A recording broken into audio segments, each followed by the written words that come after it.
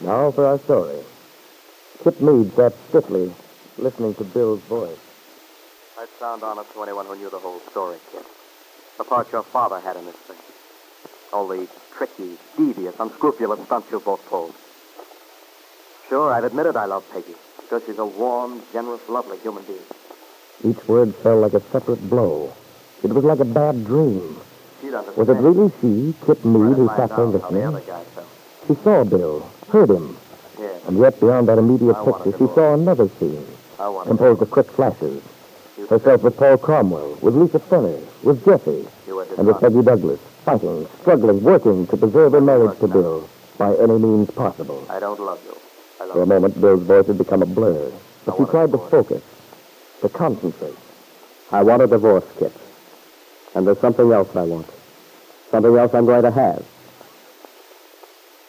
Kit, do you hear me? Yes. Yes, I hear you, Bill. Well, what do you want me to say? I'm quite overcome by all this Dutch courage you've apparently been getting from your various supporters. I don't know what you're talking about. No, Bill, for heaven's sake. You know very well you've been running back and forth from Aunt Mary to Uncle David, being soothed, encouraged to stand up for your rights, or what you consider your rights. Well, what if I have? The point is you're not doing your own thinking. You never have. The funny part is that anything you hear at the Lane farm or the bank is gospel truth. Anything I say you distrust. You've always resented me because I'm stronger than you are. What do you mean? You hate to make decisions, so I made them for you. What do you think would have happened if I'd waited for you to make up your mind? Well, for one thing, I never would have married you, I know that. That's exactly the point. Just because I happen to know what was better for you than you did yourself, Now, wait a minute. That's taking a lot for granted. it would be obvious to anyone but you. What does little Peggy Douglas have to offer? Nothing. I can give you everything, money, position. With me, you'd be somebody in this town. But I don't want to be somebody that way. That's nothing but false pride. You throw away every opportunity that Dad and I can offer you just because you... Just because I don't love you. You could if you wanted to. I'm much more attractive than Peggy. You knew I loved Peggy. I knew you thought you did. Now, just because I did what any woman would do, used a few feminine tricks, tried to show you that I was more desirable than a simple little country girl. It was a lot more than that. You tricked me into thinking that Peggy didn't care for me anymore. It wasn't up to me to set you straight on how Peggy felt. No. But going so far as to keep her letters from Oh, me. don't be a fool, Bill. That letter was nothing but a schoolgirl prattling of love. Besides, it was too late to do anything about it then. Do you think I wanted to appear ridiculous before this whole time? No, Bill, it's all very simple. You resent me because I'm stronger than you are. Perhaps you have been, but not now. The thing that I don't get is, now that you don't have me to lean on, you turn to Aunt Mary and Uncle David. Only they tell you just what you want to hear. They both cheer you on about Peggy. Kit, you don't know what you're talking about. Aunt Mary knows Peggy has nothing to do with our situation, and so do you. I've told you over and over, Peggy isn't the issue between us. Oh, no. No, Peggy has nothing whatsoever to do with it.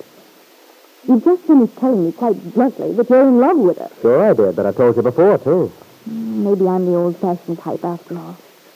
I just couldn't get it through my head that my husband could blandly look me in the eye and confess to being in love with someone else. Oh, don't twist things, Kit.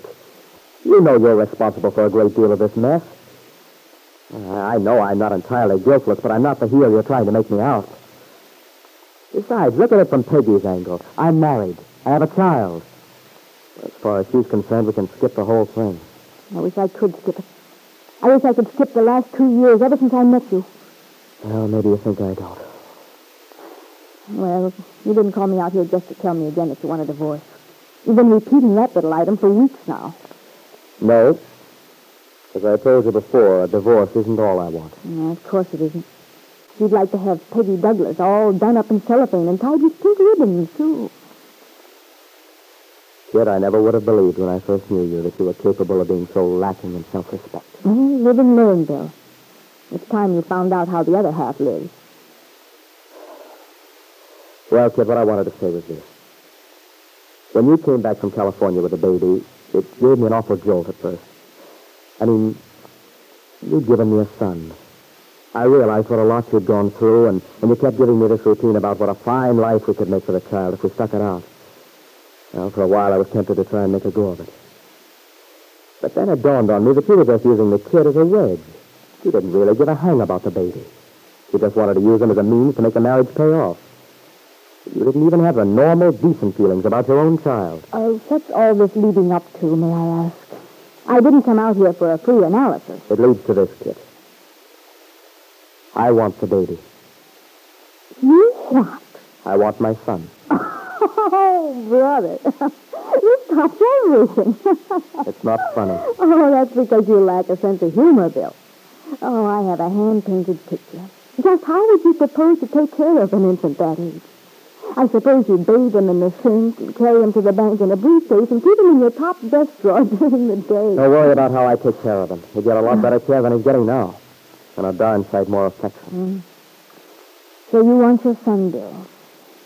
I suppose you worked out a plan for what you're going to do about him? Of course I have. My attorney will be Look, able to Bill, prove... I'd advise you to forget all about the attorney and everything else. You're not going to have the baby. Ever. But you told me that you wish you'd never had the child, that he's nothing but a nuisance to you. Did I say that? Oh, you know you did. Well, I don't remember. But it doesn't alter how I feel about your charming proposition. Frankly, I'd never believed it. Well, I can't see why you're so amazed. You can't, huh? Well, you've really lost your perspective. You can calmly sit there and tell me you've decided you want your child. Well, you haven't even been near the baby in days. That's true, and for a very good reason, too. The more I see of him, the more attached I get to him. I wanted to stay away until I got this thing figured out, so I'd be sure that what I decided would be best for him. Not just a sentimental reaction on my part. Well, I am sure now. I'm positive. You're crazy, Bill. Dad said you were, and I'm beginning to see that he's right. But why are you making such a fuss about it? I don't understand you. You said you didn't want the child. Well, even if I did, it doesn't follow that I'd let you have him the way you've acted. All this fancy story about not seeing the child because you get too attached to him, it doesn't hold water. Well, if you won't believe me, there's no way to make you. But you're terribly wrong, Kid. I care about the child very much. But what's more, much more to the point, I can't imagine letting him grow up in that house under the influence of your father. I won't let it happen. If you really were so overwhelmed by paternal love, you'd try to forget your own personal happiness, what you think you want. If you were really interested in the child, you'd do what I wanted to do in the first place, live with me at 11th Street. No, never. That way you could be on hand to protect the poor innocent lamb from our evil influence. If that were the only way, I might even go that far. But thank heaven it isn't necessary. Oh, you're wrong, my friend. It's the only way. Unless you're planning something really underhanded. You're not, by any chance, planning to go in for child stealing. Oh, don't be silly. No, I'm not. I'm quite serious. I can't think of any other way for you to get the child. If I refuse to let you have it. You're forgetting that there's a much simpler way. I suppose you mean the law. Yes, I do. Well, I think you'd better do some heavy reading on the subject if you imagine the law can help you. You'll find that in a case like ours, the courts invariably turn the child over to its mother. Not always. Not if it can be shown that the mother's not fit to have the child. You couldn't possibly prove that. Well, Kip, there's no point in arguing that side of it now. I wanted to talk to you because I thought there was just a chance that you'd be willing to release the baby to me. I'll admit I wasn't any too sure. But I thought, considering that you told me you didn't want the child... I see. Well, Bill, as a matter of fact, I'm beginning to feel all the stirrings of maternal devotion. Now that I know you'd like to have the child. You know, I think I found out more about the sort of person you actually are in the last few weeks than I did in all the months we were together. You talk about that baby as if he was some sort of prize you got hold of, or some stock you were hanging on to in a rising market. It makes me ill, Kit. Your own flesh and blood, and mine. Yours? I don't see anything funny about it. Oh, if you only knew how funny it is. Knocking yourself out to save your son from the degradation of being reared by the Calverts. You don't think it's funny? Oh, no, you wouldn't. But as Kit Meade drove her father's car back home, there was no trace of laughter in her expression. She realized that Bill meant what he'd said, that he would fight for Lisa Fenner's child, which he believed to be his own son. Kit couldn't let Bill have the child. No, she didn't dare let that happen.